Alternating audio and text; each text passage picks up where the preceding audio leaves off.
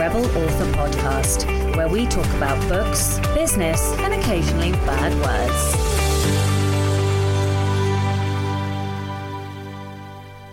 Hello, Rebels, and welcome to episode 216 of the Rebel Author Podcast.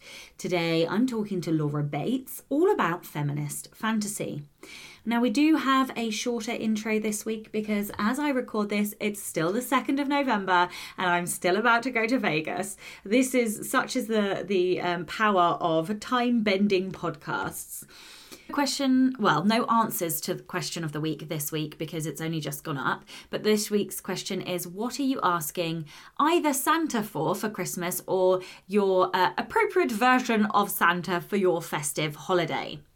The book recommendation of the week this week is Rhapsodic by Laura Thasala. I really enjoyed this book. It was very short, sort of spicy fantasy romance read, and it was told in a then and now timeline, and it was done really well, and I really enjoyed it, and it was just a bit of fun. So that is why I am recommending that book this week. So no personal update from me as you hear this. I should be back from Vegas already, which is crazy given that I haven't actually left yet. But yeah, hopefully I may, depending on sort of how much I'm not going to say that. Let's see. Maybe there'll be some extras, maybe there won't. I don't know. We shall see how I go. The Rebel of the Week this week is Anonymous. Oh, I do love an Anonymous. Okay, so Anonymous says, it was March 2020, and like nearly everyone else that worked in an office, I went to work from home. And for me, the working bit was fine. I took phone calls in the garden, set up my laptop on the dining room table, and carried on, knowing not everyone was as lucky as I was. Meanwhile, the corporate world hurriedly looked for ways to make this new breed of home worker more efficient. The company I worked for was no different. They upgraded us to Teams, the all-in-one video call, diary, and instant messenger, all accessed by an app on the toolbar. An app that comes with a complete dot. An app that comes complete with a dot. Now, the dot is clever. It can tell if you are on a video call and turn red so everyone knows that you're busy. It turns green if you're not on a call and there's nothing in your diary, and it turns yellow if you're away from your desk. Handy, except it turns yellow if there's no activity on your computer for 3 minutes, and you can't override it and you can't change the settings. Over time, that dot started to stress me out. I hated being monitored. Me too. And I found myself constantly checking it. I was used to managing my own time, and now I felt like I had some sort of laptop supervisor. I don't do the kind of job where I could just log out of the tool, but I had to do something about it. So I did what any self-respecting corporate professional would do, and I searched how to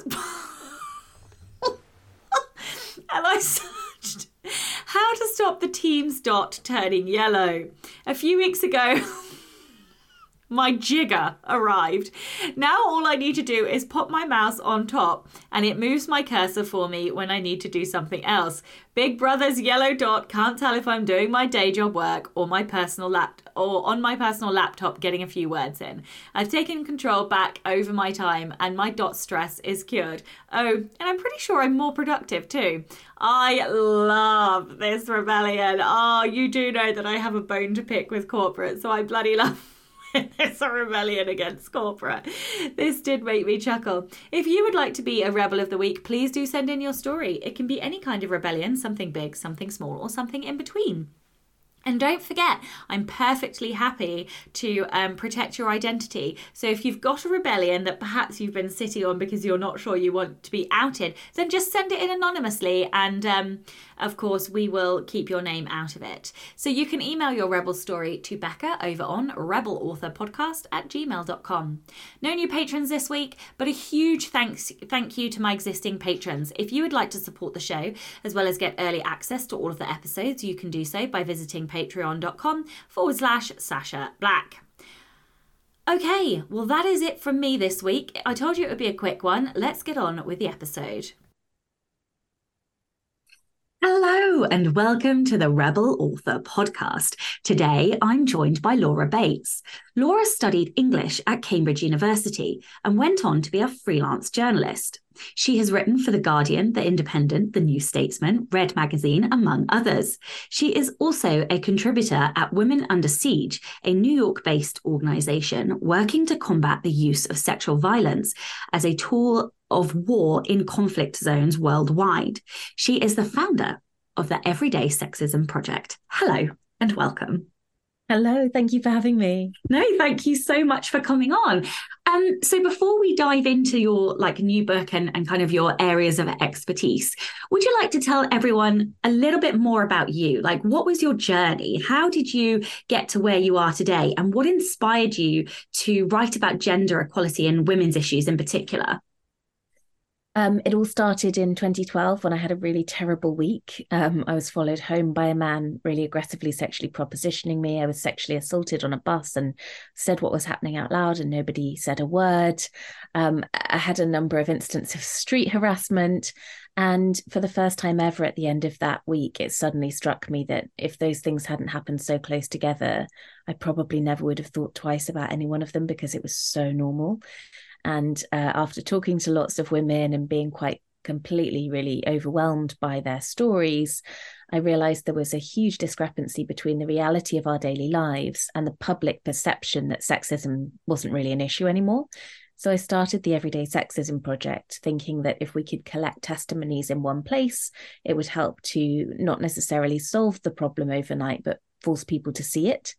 And again, really taking me by surprise, around 250,000 testimonies flooded in, making it the largest data set of its kind that's ever been collected. So I started using the stories offline to try and create real world change, using the stories from women on buses and tubes to train British transport police officers, using the stories from girls in schools to change the curriculum around sexual consent and healthy relationships.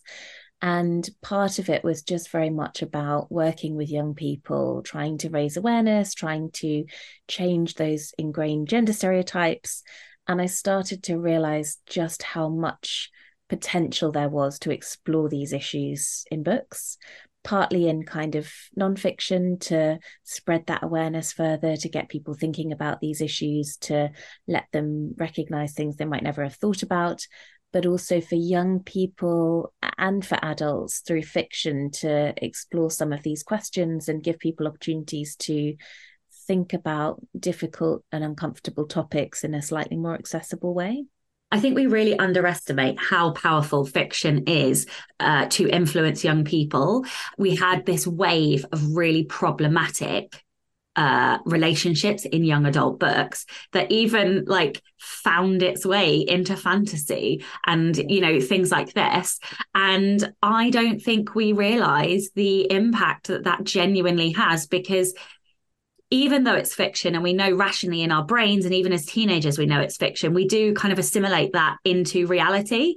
And so then we think that being treated that way, or being somebody being possessive or obsessive over you is correct and right and natural. And really none of those things are true. I think it's a little bit different when we get to adulthood and we are reading knowing that we would never want that in real life, but we have to know that that's not what we want, and we're just reading it for the escapism, which I don't think as teenagers we've necessarily comprehended. So yeah, I think it's really important that we have more fiction, because I used to almost solely read young adult, and then I found Spice and adult books, and I was like, whoa, what have I been missing all my life? But I do kind of still, I sometimes write YA, mostly I write adult now. But yeah, I think it's so important that we do have this more realistic portrayal of what relationships and healthy relationships should be. Okay, one of my patrons has asked or kind of noted that what one person considers feminism and feminist isn't necessarily the same as another. So she wondered how you personally define feminism and kind of feminist issues in your stories. Yeah, I mean, I think that's true. I also think there are just so many myths and misconceptions around feminism, especially with social media and the kind of conspiracy theories being quite deliberately spread about feminism by extreme misogynists now online. I think for me, it's very simple in terms of the definition, comes down to believing that everybody deserves to be treated equally, regardless of their sex. But of course, what that looks like in terms of activism and how we try to achieve that, of course, people have so many different ideas. And I see that as a strength. There are so many brilliant campaigns happening at the moment within the feminist movement. People are campaigning on period poverty, they're campaigning on the detention of refugee women, they're campaigning around housing, and, you know, all of these things are feminist issues. So I think it's very broad, and I think that's a strength. In terms of deciding how to kind of distill those issues into my books, it varies. When I'm writing nonfiction, I think that joining the dots is incredibly important. I think we're really bad in our society at recognizing, for example, the connection between an epidemic of male violence against women and the fact that only a third of our MPs are women, and that men are watching porn in Parliament, or the fact that we've got newspapers where people are allowed to fantasize about parading women down the street naked and pelting them with excrement. You know, I think that for me, it's quite important to draw in as much as I can around the interconnections between feminist issues in nonfiction. But when I'm writing fiction, I think it's often quite helpful to kind of zoom in on more of a specific issue and use the lens of a story to explore it and maybe to challenge some of the popularly held narratives around it.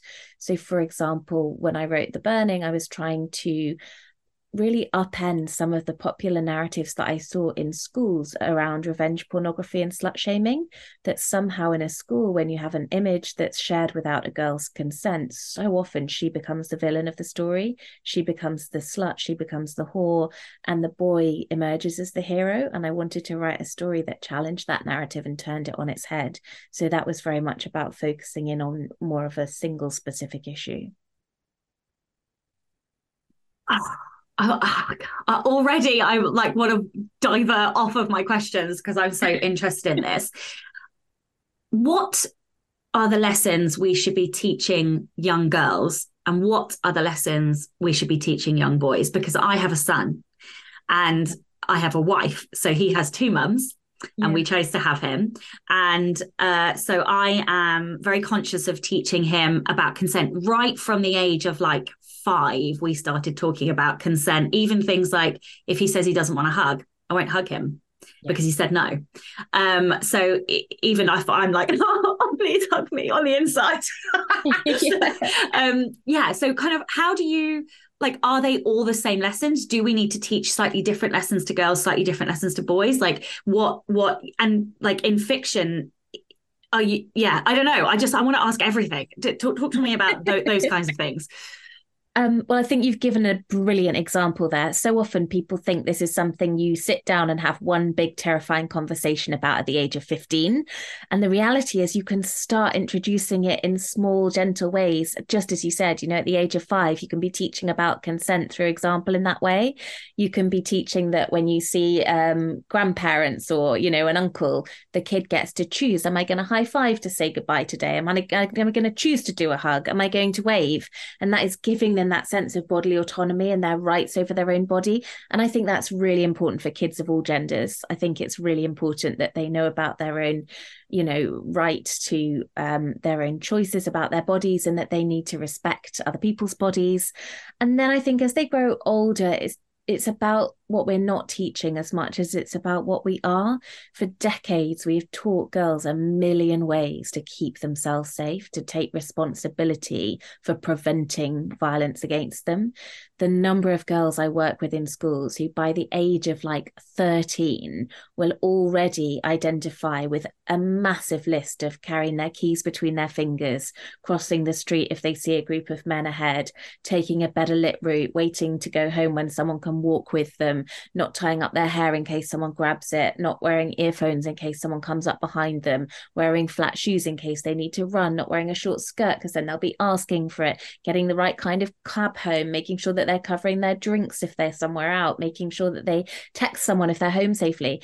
You know, for decades, we have taught girls so much about how to avoid, and it is just absolute nonsense. It teaches them that they are the problem. It teaches them that it's their responsibility. It teaches boys that they're off the hook. It insults boys by suggesting that sexual violence is innate, that it's somehow biological and inherent. So there is so much that we want to not teach and think about unpicking, I think, sometimes from our own upbringing. And actually, just the more we talk to kids, like that is the number one thing, because so much misinformation, conspiracy theories, online misogynistic bullshit, online porn, and the messages it sends, all of that stuff will thrive in silence. If we are too embarrassed to talk to kids about sex and what it looks like and pleasure and consent, then that vacuum that we leave will be filled by those really toxic online sources. But if we are talking to them openly as much as we can, little and often, then we're giving them resources and tools to question, to be skeptical of what they see online, and most of all, to know they can come back to us at any time and talk things through. And that's the most important thing. That is the most important thing. The one thing that terrifies me is my child thinking they can't come and ask me a question. Yeah. Like that is because silence is literally deadly. That is like the thing that scares me the most is that that I'm not a safe place to ask questions to. And I always kind of, like my wife struggles occasionally, gets the giggles. So I end up like keeping the calm face and just answering the question. But like, I always make a point to make sure that I will answer anything, no matter what the question is. And we have had some funny ones. We're getting to that point. He's 10 next month, and we're getting to that point where like there are some interesting questions. Anyway, this isn't about my kid. What mistakes do you see writers making when approaching trying to write feminism into their work? So I've got like an audience, wide-ranging audience, but a lot of writers, and some definitely who do or are aspiring to write feminist pieces. So what advice would you give them? I think it can be subtle. I think sometimes there's a misconception that feminism and activism has to mean constant confrontation, that it's kind of hard and negative and difficult, that it's going to make your life harder, that feminist activism always looks like going on a march and waving banners. And I love the idea of introducing the concept of kind of feminist joy to young people. And that's very much what drove me to write this most recent book. That idea that I think for a long time, and I completely include myself in this, like we've focused as writers on a lot of the kind of difficult and hard aspects of feminism. And the young people I meet in schools at the moment are often tired, and they're dispirited, and they're sad, and they're hurt, and they're angry. And I think in terms of thinking about sustainability and letting them feel that it's possible for feminism to fit into their life in a sustainable way going forward, I think we have to be brave about also exploring like kind of a wider lens of what a feminist life looks like, and that including silliness and humor and joy. And I think that can be really powerful too. What does joy in feminism look like to you? Escapism, partly, which is very much why I've kind of shifted from contemporary fiction into fantasy for this most recent book. Being allowed to take breaks, being allowed to envisage the wildest possible imagines of what freedom looks like for women and girls, smashing those kind of expectations and rules and stereotypes within our writing, but also within society, kind of symbolically. Friendship, women supporting women, reveling in women's strength and achievements, all of those kind of positives that don't necessarily get as much kind of attention in the media and the press. I love that. Okay. So this is another question from another patron. How do you choose what feminist messages to put in a book? There are so many aspects that you can cover. So how do you choose which ones to refine and condense into the book? So she goes on to say in the trial, there were messages around what DA felt like and how teens perceive rape. In the burning, the focus was on self-generated intimate images, peer pressure, and how social media is used to accelerate abuse and bullying. So how do you, I think I even want to go one step more than that. So how do you choose? Yeah. And then once you've chosen, how do you decide where to bury that message in the different levels? So from like thematically, story structure, down to like even character representation. Oh, that's such a great question. I love it. So for me, the choosing of which aspects to include has always felt very directly connected to my work and my activism. I feel like there's a real sense of urgency around what are the issues that are really affecting young people right now, and how can I address those through fiction. So the burning arose out of the fact that in almost every school I was visiting at the time I wrote that book, there were young people who'd been affected by coercive pressure to send nude images, and then by the kind of sharing of those images non-consensually, and the kind of fallout of that in terms of slut shaming and sexist bullying. And so for me, it just felt like such a current topic in terms of what young people were facing. And I really, really wanted to kind of tackle that. When it came to the trial, it was around the time of Trump, and it was around the time of Boris Johnson as PM and his kind of misogynistic comments about women. It was around of the time that we saw the Supreme Court swearing in Brett Kavanaugh in spite of a woman coming forward with allegations against him. And I felt really powerfully that there was this sense of kind of despair that young people were looking at the world around them and learning that even if they were brave enough to speak out about an experience of sexual violence, the perpetrator would go on to become president of the United States, or, you know, a Supreme Court justice. And it felt to me that there was this sense that there was no justice. It was also the time that we were seeing a lot of headlines about just 1.4% of rape cases reported to the police resulting in a charge or summons. And I thought it was really important to explore that sense of, if there is no justice, if we live in a world that is so systemically misogynistic that justice doesn't feel available to you, how can you be empowered to explore what justice might look like in a more kind of holistic way? So that's how I chose those themes for those books. It was very much that they felt so topical in my work and my activism at the time. And then in terms of how they're embedded in the story, it's really important to me that if you're writing fiction, and it needs to be a really good story. Otherwise, you might as well be writing nonfiction. I started writing fiction because it occurred to me one day that when I was in my late teens, I wouldn't have been picking up nonfiction books about feminism, but I was captivated by fiction. And that was because the messages, I think, were always very subtle. You know, it was about books that were first and foremost a really great story.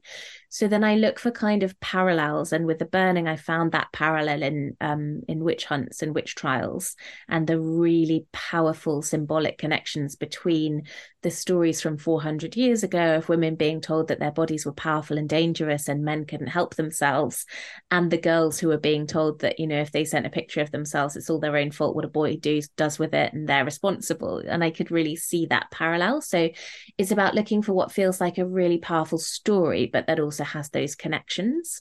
With the trial, I wanted to really, in a quite sort of fantastical way, think quite boldly about what it would look like to somehow transplant a group of teenagers out of that unjust society into a completely blank canvas where they had to build an idea of justice from the bottom up.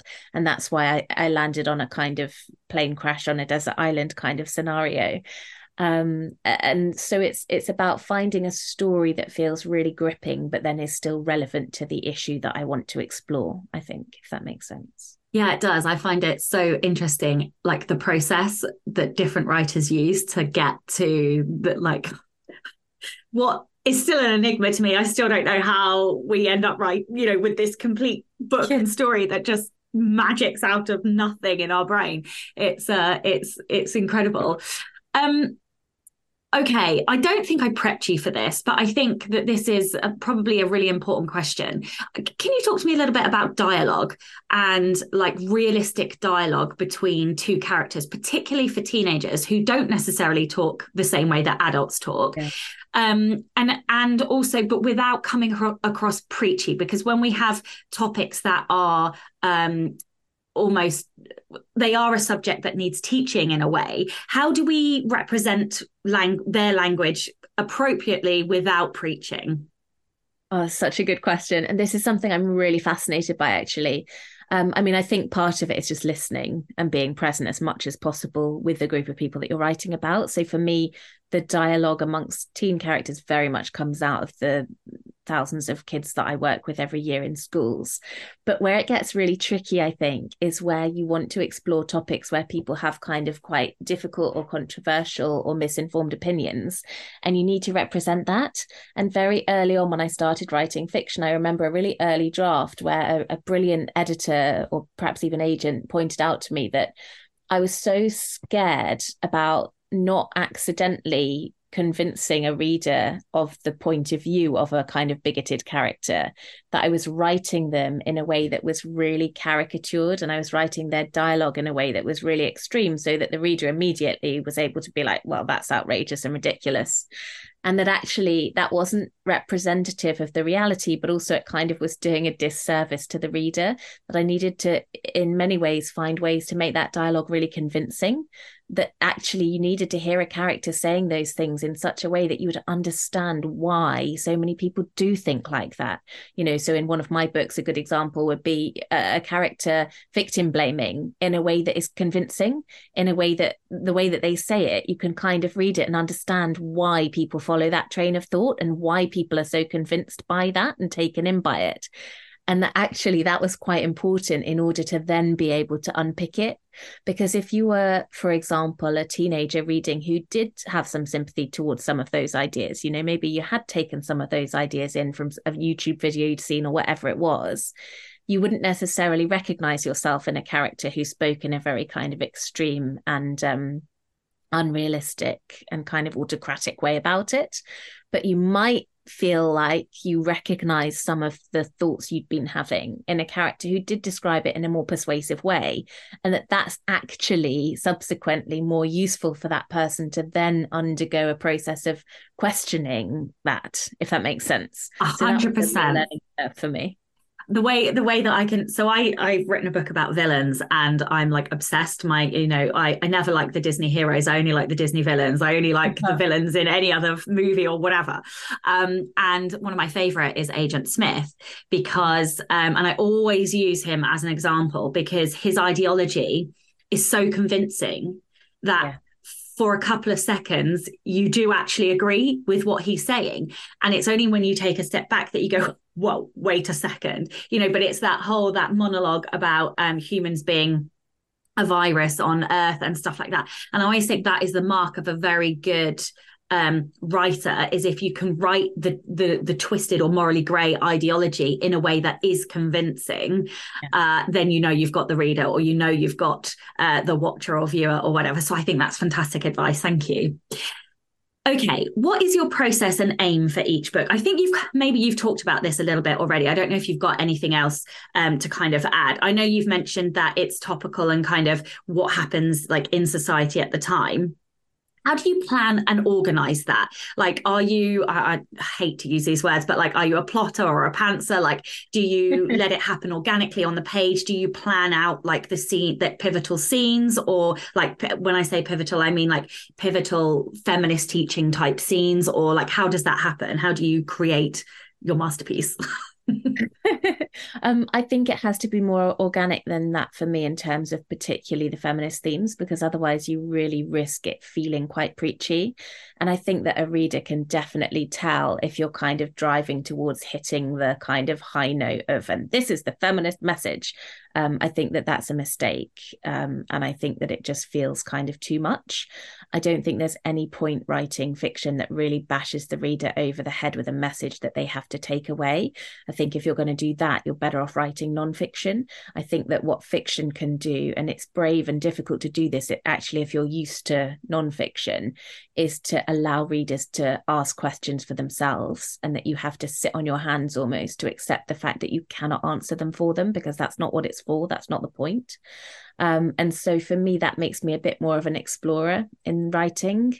I know the ideas I want to explore, but I kind of let them come organically as I'm writing. And very much with my first book, I started at the beginning and I kind of just let it sort of take shape as I went along. With my most recent book, with Sisters of Sword and Shadow, it required more plotting than that, because it was more ambitious in terms of scope and scale. But I actually really enjoyed that. So I don't know how common this is, but I actually write both ways depending on the book and what feels right for the book. I That's think so with interesting. Sword and Shadow, it's less it's kind of feminist by its very nature, because it is a feminist retelling of Arthurian myths and legends. It isn't kind of dealing with a specific individual feminist issue in the way that my previous books have. And so I was able to be a bit tighter about plotting, I think, because it wasn't that sense of, and this is the moment the message comes in. It's not like that. So how does your nonfiction differ in terms of process? Do you write like, yeah, I mean, so you write, I mean, that blows my mind that you write both plotting and kind of more freely fiction. But yeah, is that similar for your nonfiction? Does it depend on the book, or do you have more of a strict process? I definitely have a more of a clear structure with nonfiction. I mean, it really blows my mind just how different the two things are. It's almost like they're just completely different disciplines, because when I write nonfiction, I know exactly what's going to be in the book. Like, I know what the chapters are. And when I sit down to write a particular chapter, I know all the things it's going to cover. So I know that that chapter will come out looking the same, whether I sit down to write it on a Tuesday morning or a Saturday evening with a glass of wine. Whereas with fiction, and this is both exhilarating and terrifying, I'll sit down to write a scene and it could come out completely differently depending on the moment and the mood I'm in and the atmosphere. Like, if I sit down to write it early in the morning compared to like after a long day, or on a, Monday lunchtime when I'm hungry. And it's just like a live thing of its own that has a life of its own that you're kind of a conduit for, in my experience, which is just like, it couldn't be more different. They're just not different iterations of the same thing to me. They're just totally different. And nonfiction is so much more manageable and so much less unruly. And that feels safer and easier, but it's also less exciting and magical. Okay. So, writing about sensitive topics like sexism and gender discrimination can be emotionally taxing. How Yeah. do you manage that emotional toll of your work? And like, do you have any advice for listeners who might want to tackle similar topics? Yeah, I think it is really difficult. And I think acknowledging that is hugely important, and holding space for time away from the work, for making sure that you're doing other things, you're allowing yourself to switch off. Because I think as writers, generally, it's often hard to switch off anyway. These characters and settings live in your head all the time. And so I think particularly if you're dealing with heavy themes, it's even more important than usual to make sure that you are giving yourself breaks, and that you're creating, if you can, some boundaried separation between your time when you're working and time when you're not. And I think the other thing for me is it's also really important to think about and be aware of the potential, like, heavy emotional impact on readers. Always being aware of the fact that in a country where a fifth of women experience sexual assault, or where 70% of young people say sexual violence is normal in their friendship groups, there are going to be readers of these books who have experienced these things directly, and thinking about ways to try and make sure that there is kind of, for me, built-in compassion and solidarity within the book itself, but also that there are resources and author's notes at the end to really kind of support somebody who may need support after reading is important as well, I think. Yeah, definitely. Okay, so let's talk about the characters themselves. Your novels explore really complex female characters and their journeys. So how do you approach character development in the context of feminist storytelling? I think it's really important to allow characters to be complex and to be messy.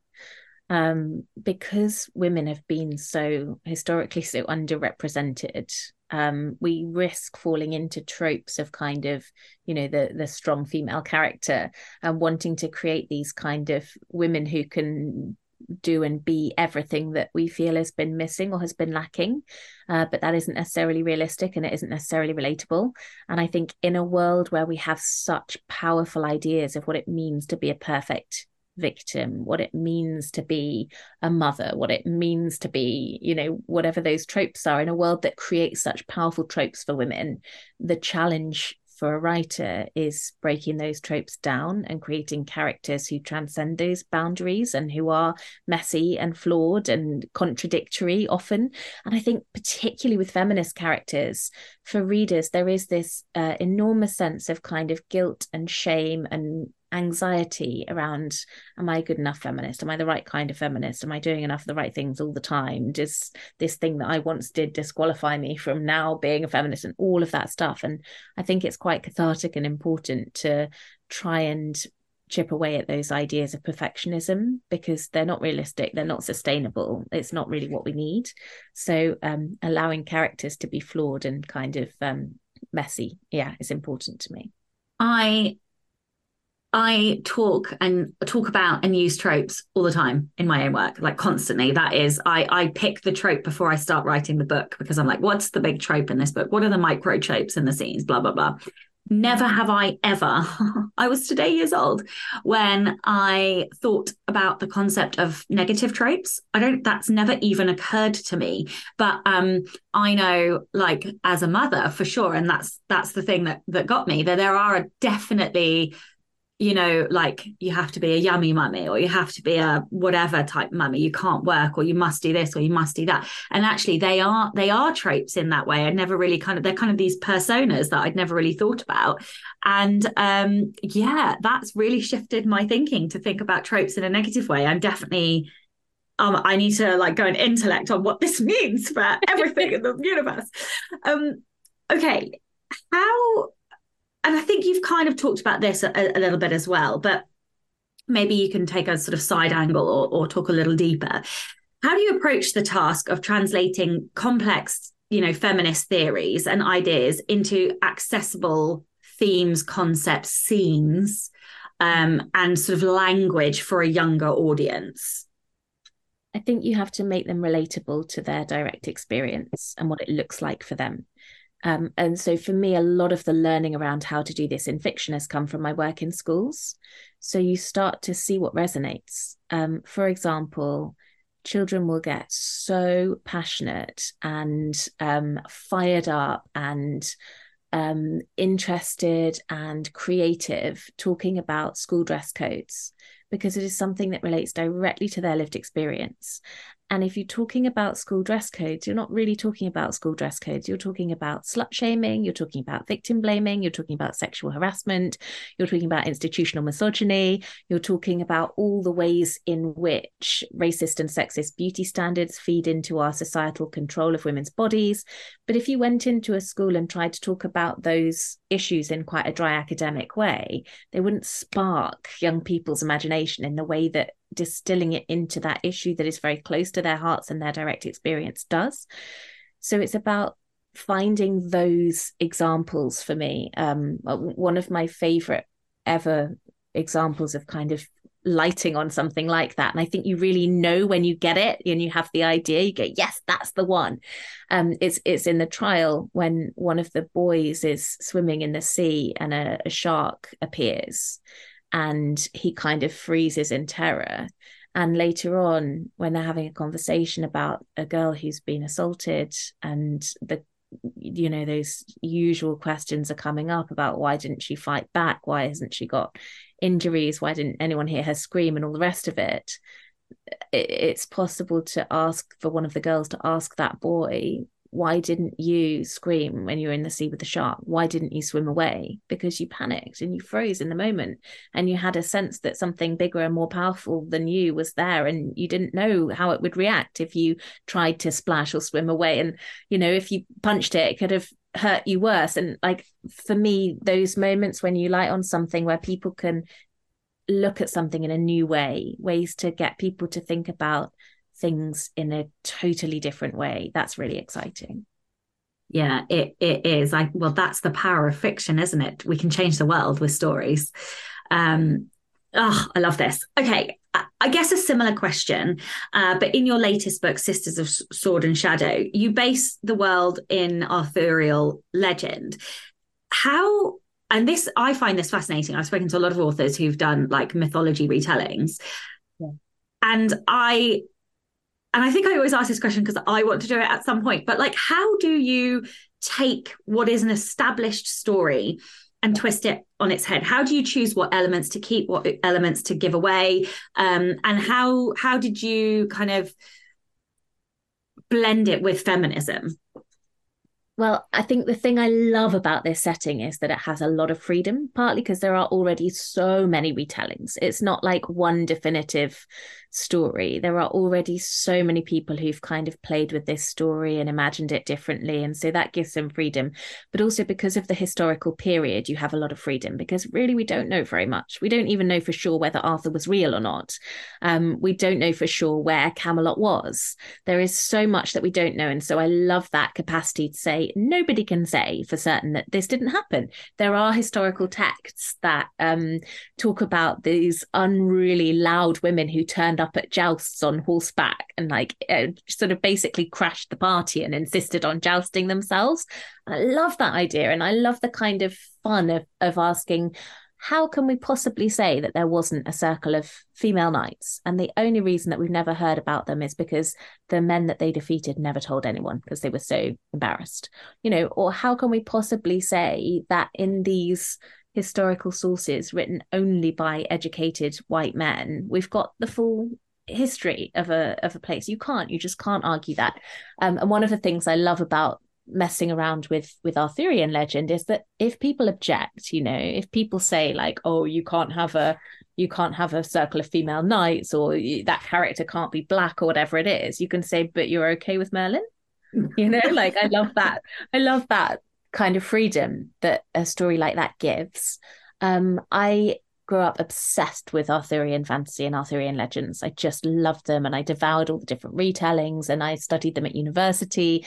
And so for me, there's a real joy and richness in re-exploring that world through a feminist lens. But it's not necessarily about reshaping or turning things on their head or changing them. Actually, for me, it's partly about just asking questions about the gaps. What were women doing? We don't hear very much about women in those stories. The men are so complex and heroic and flawed, and their relationships are explored in such detail, and they're so individual, whereas the women are very much kind of reduced, when they appear at all, to being kind of the sort of virginal bride figure who's fought over by the men, or the kind of evil witch. So what would it look like to fill in those gaps? And it was important to me, I think, to recognize how special these stories are to so many readers. So I wanted to keep some of the elements of that period that make it so magical. I wanted to keep that kind of mysticism of the idea of kind of old magic and the idea of prophecy, and some of the magical elements like the pulling of a sword from a stone. And I also was very excited about, in a quite sort of fun and mischievous way, re-exploring some of the characters. So, that we think we know so well, who Lancelot is, and that he's this great heroic figure of legend. But I love the idea of kind of flipping that on its head and being quite being happy to be quite irreverent, if you like, about like challenging some of those ideas. I can't believe that we are already at the end of all of the questions, because this has been so insightful and fascinating. But this is the Rebel Author Podcast. So tell everyone about a time you unleashed your inner rebel. I was on a very delayed train coming back from, I think it was from Edinburgh, coming back to London. And there was a young woman sitting opposite me in a table seat. And she was probably only 18 or 19 at the time, I'd have guessed. And she was working on her laptop, and a guy kind of came into the carriage and it wasn't necessarily sexual harassment, but he was obviously harassing her. She made it very clear in all kinds of cues that she didn't want to talk to him. And he kept sort of demanding her attention and her engagement. And he asked her what she was doing. And she said she was writing an essay for university. And he asked her what she was studying. And she said, I think she said gender studies. And he just went off and started talking about how that was nonsense and we didn't need gender studies and that men are the real oppressed minority and that feminism has gone too far and all of the rest of this stuff. And I was just sitting on the other side of this carriage thinking, oh. And I just... when you just, the reason I think of this as a rebellion is because it was rebelling against all of those societal expectations that tell you stay in your seat, don't challenge someone publicly, don't insert yourself, don't make a fuss. But in the end, I just started kind of throwing statistics at him, like partly just to distract him from the girl and to give her a break, but partly because I just happened to know a lot of statistics that did just disprove what he was saying. So I just started saying, that's so funny because did you know that only 18 out of 108 High Court judges are women? Did you know that women are only a third of our MPs? Did you know that 56 of our MPs are actually under investigation at the moment for sexual misconduct? Did you know that women only take 28% of speaking roles in films? Did you know that there's 573 listed statues around the UK and only 15% of them are of women? Did you know that the Royal Society's got no female presidents and only 9% of its fellows are women? Did you know there's 2,300 works of art in the National Gallery, but only 21 of them are by women? And he just kind of looked at me and I just kind of kept going until he just sort of stumbled out of the carriage, just looking quite confused. And it was a very proud, rebel moment. That is amazing. What did the girl say? She must have been so pleased that you and what a seat for you two to have been sat in. That was a lucky moment. She did. I later saw, like years later, that she wrote something about it on social media, that she tweeted that she'd been in a situation that someone had randomly started spitting facts at the guy from the other side of the carriage. Oh my God, that is absolutely spectacular. Well, thank you so much for your time today. Would you like to tell everyone where they can find out more about you, your books, anything else that you'd like to add? Yes, thank you. Thank you so much for having me. This has been so fun. So my new book, Sisters of Sword and Shadow, which depicts a female circle of knights in Arthur's time, is coming out on the 9th of November. And it's available from, all your good local bookshops. And for more information about me and activism, my website is just laurabates.co.uk. Amazing. I'll make sure those links are in the show notes. Thank you, of course, to all the show's listeners and all of the show's patrons. If you would like to get early access to all of the episodes, you can do so by visiting patreon.com/Sasha Black. I'm Sasha Black. You are listening to Laura Bates, and this was the Rebel Author Podcast. From me this week. Next week, I will be back as normal with my normal intro, and I will be talking to Nick Hutchison all about strategies for mastering your reading habits. So join me next week for that. Don't forget to tune in and subscribe on your podcatcher. And when you have a moment, please leave a review.